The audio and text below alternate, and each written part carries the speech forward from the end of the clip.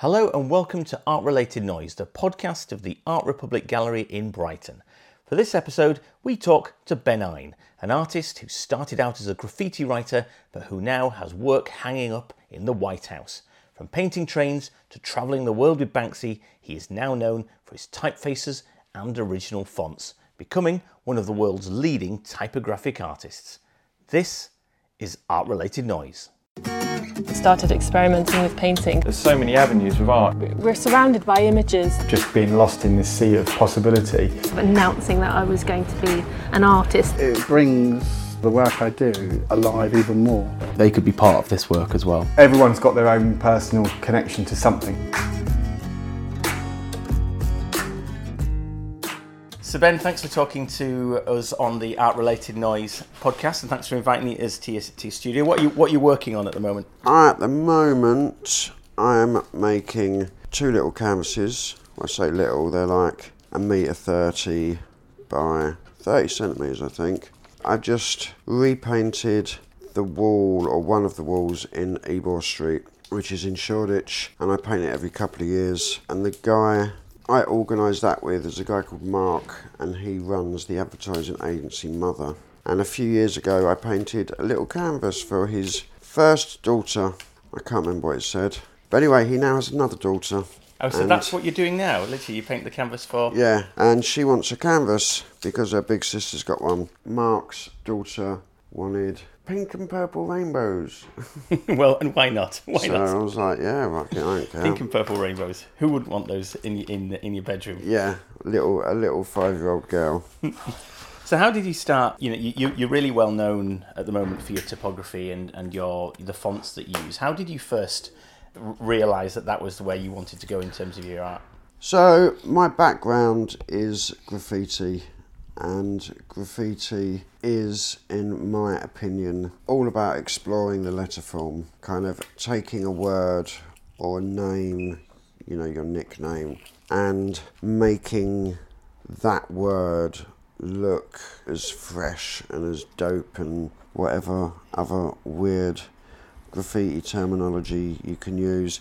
But basically designing that word and redesigning it and making it look exciting and alive. That's kind of my background, and when I stopped painting graffiti for numerous reasons, I was bored with graffiti and I wanted to stop doing graffiti, but I still wanted to paint stuff, and I still wanted to paint stuff in the street, and I wanted to paint stuff illegally because that's kind of exciting. I saw a way whereby I could paint random letters on shop shutters in the daytime and not get arrested. So basically I just took my fascination with typography and words, and just took that kind of like back to how typography kind of began, or how bold interest in typography began. No one else was doing it as well, so I could stand out in the crowd, which is important. Yeah, I've just always had a nerdy interest in words and typography. It's just a natural flow from practicing graffiti, and yeah, no one else was doing it. Sort of a natural evolution then, would you say, in terms of your particular work? Definitely. You know, I was moving in one direction with regards to typography through graffiti, and I stopped going in that direction and started studying letterform and kind of old printing techniques, and I found some fonts that were designed, you know, hundreds of years ago, and I just reworked those fonts and then applied them using spray paint, and that naturally made them different. You know, and also applying those fonts using stencils and spray paint, you know, that naturally makes the fonts different to how they were designed originally and what they were designed for. And then I've just kind of like continued that, and now design my own fonts completely from scratch. Take old fonts that have been knocking around for a while and redesign them until they're in a kind of a form that I can use, and possibly other people can use in the way that I want them to be used. And when you first started painting these fonts on the street, these letters, where was that? Because the one area that I always think about when I first saw your work was Petticoat Lane Market. Was it that sort of area that you first started doing them on the street? Petticoat Lane Market, it was a road called Middlesex Street, and that was a project that I did in collaboration with a little gallery that was down there. But that was quite a few years into me painting the letters on the shutters. I can't remember what year I did the first one, but it was like a good, I'm terrible with dates. But yeah, basically it was a Sunday morning, and I was with an artist called Sept, and there were a few shutters at the bottom of Kingston Road, just by Old Street and the beginning of Shoreditch High Street. There were a few shops down there that were empty, pretty much derelict, and they had shutters, and the shutters were covered in tags. And Sept and I decided that we were going to paint these shutters. Sunday morning, why not? Seems like a perfect time to do it. Put on a yellow jacket. And yeah, Sept did a Sept blockbuster piece on one shutter, and I painted 2 E's on these other shutters, and my intention was to go back and in the middle of the 2 E's paint an iron then. So 4 shutters would spell my name, Iron. For some reason or other, I only painted the 2 E's, went back to the studio, dumped the paint, went back to take photographs of the shutters and kind of like have a look at people's reactions. I was just looking at these 2 things and I was just like, if I go back and stick an I and an N in there, it's going to ruin it. It's going to turn this thing that I've just painted into fucking a boring graffiti writer writing his boring name and nobody cares. But these 2 E's are just like, what? Because I didn't sign them. So I was just looking at these 2 E's and thinking, this is just way more interesting than my name. It's going to raise a lot more questions than boring graffiti writer writes his boring name. Wow. So at that point I decided that I was going to paint the entire alphabet in that area. And at the time, this is, I don't know, 15, 20 years ago, it wasn't Shoreditch, definitely wasn't anywhere near like it is now. Half the shops are empty, everything, all the shop shutters were covered in graffiti. A lot more shops had shutters because there was a lot more crime back then. So yeah, I decided that I was going to paint the entire alphabet over shop shutters, and I think over the course of like 2 or 3 months, I probably painted about 60 shutters, and I painted them in Hackney Road, Kingston Road, Broadway Market, Brick Lane, Bethnal Green Road. Basically anywhere in that area that had shutters, I went out and painted them. Over the course of 3 months, all of a sudden, a lot of shutters in this one area all had random letters.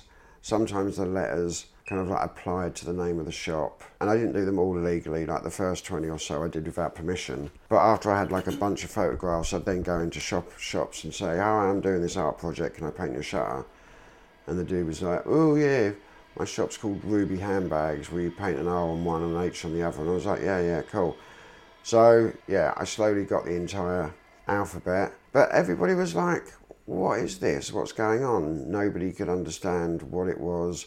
You know, is it an advertising campaign? Is the local council trying to brighten up the neighbourhood?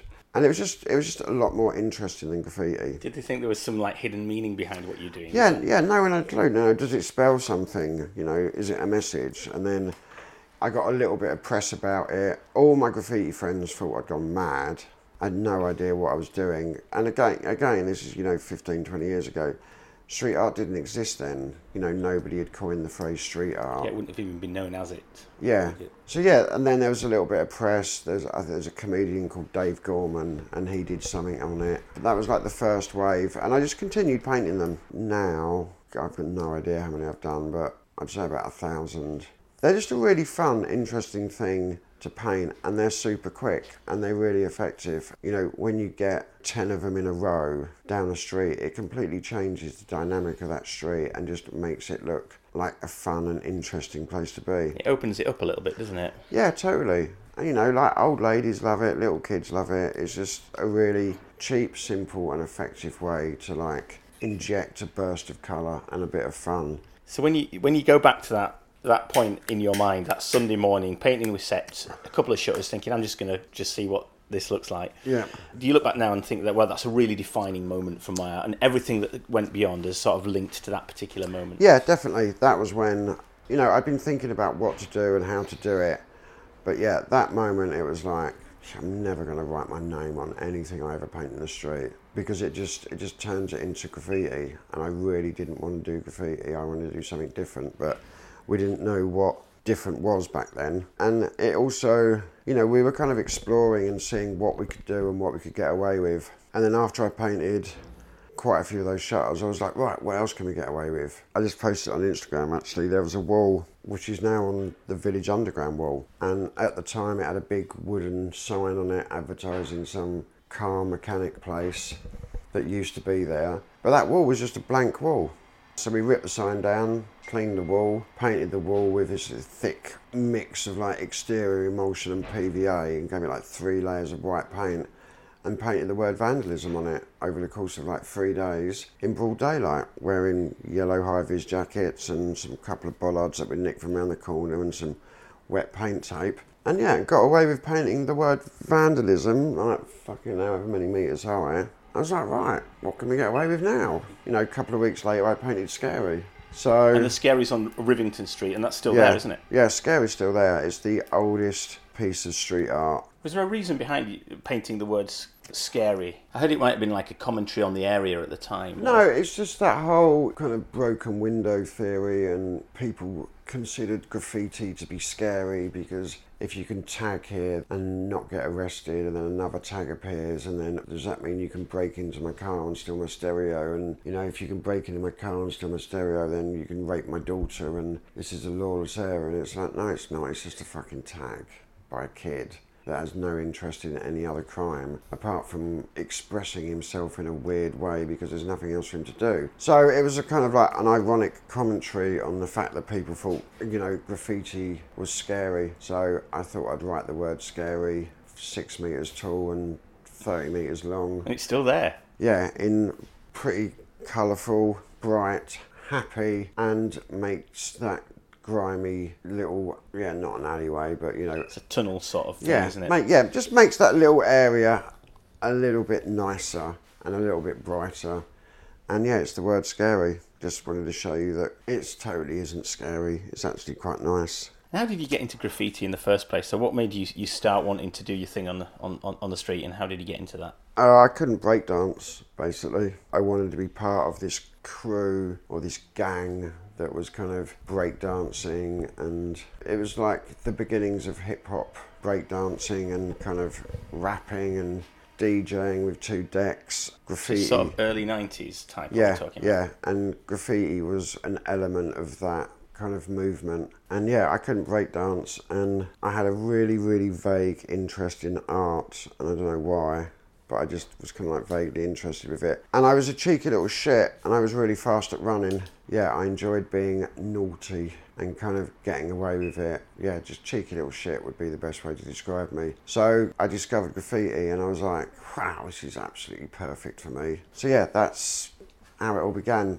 Basically with a book called Subway Art by Martha Cooper and Henry Chalfont, and it became my Bible. Again, another defining moment in my life. Without that book, I wouldn't be standing here talking to you now, blatantly. How did you come across the book? Because at that time, I think that it wouldn't have been a mainstream thing on the shelves of the average bookstore. I found it in W.H. Smith's. Oh, so it was. Well, W.H. Smith's in the King's Road, so I don't know if it was in every W.H. Smith's.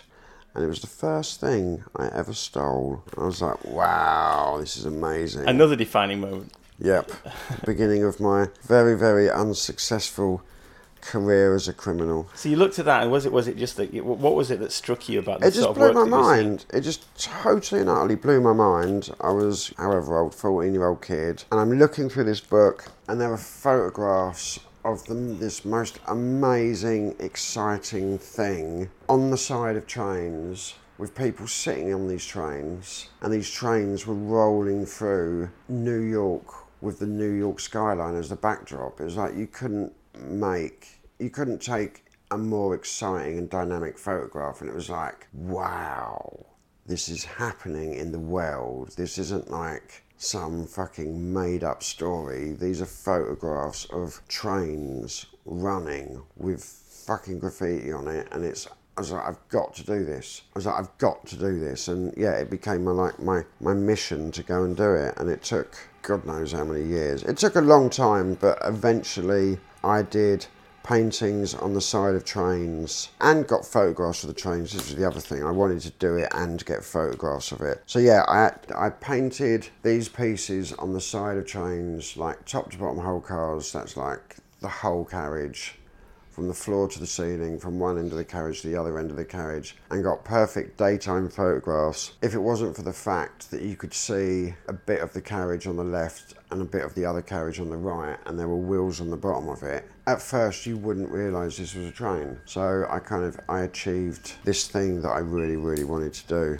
And what was the scene like back then? So there must have been a few of you doing that sort of thing, you know, all you saying you've been influenced by subway art isn't the first time that I've heard that. There seems to be a number of people of a particular generation that were really sort of influenced by that work. Was there a lot of you at that time? What was it like? I wouldn't say there's a lot of us, but there was definitely a bunch of us. If you're my age and you grew up in a city, you're doing, you know, you're making art or you're making street art, you definitely had a go at doing graffiti at some point, or, you know, graffiti took over your life and became the thing that you had to do. And was this about the sort of subculture that was going on at the time? Is it? Yeah, it was like, you know, growing up in London, it was like, you know, when we got a little bit older, we were going out to like all the nightclubs in London. We were really into our clothes and our fashion, really into our music, and we were doing graffiti. And the best time to do graffiti, or, you know, street bombing, tagging, is fucking 2, 3, 4, 5, 6 o'clock in the morning. You'd go out to nightclubs,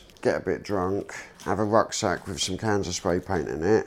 So you'd come out of the nightclub at 3 o'clock in the morning, a little bit leery because you're a bit drunk, and go and tag stuff. You know, you'd slowly meet other graffiti writers and, you know, make connections and form little graffiti crews, and, you know, and then that slowly kind of like introduced me into the graffiti train culture. You must form quite a close bond doing that with the guys doing that sort of... Yeah, totally. Nighttime activity. Yeah, because and as well as that, you've got to completely trust each other, because you get arrested, and when you get arrested, you want to know that these people that you've been arrested with are going to sit there and say no comment, the same as you are. Because I think people forget that actually there's a particular time doing graffiti on the street, and there was an active police presence trying to... Oh my God, yeah, there was a section of the police force that was dedicated to catching graffiti artists. You've got British Transport Police that police the railways, and then within that you've got Vandal Squad. Sounds really exciting. Is that what it was called? Vandal Squad. That are like, they're the ones to catch the graffiti writers, and there was probably like, in London there was, I don't know, probably like 10 of them. And yeah, it's their job to catch graffiti writers, because although graffiti doesn't actually harm anyone and it's pretty easy to clean off, it's portrayed as this evil, disgusting, the gateway crime to broken window theory, etc., etc. Yeah, people, you know, authorities in particular, fucking hated it. Literally hated it. And like, lots of friends of mine have been sent to prison, and some of them have been sent to prison for quite a long time for what is fundamentally changing the colour of something, which is a little bit ridiculous.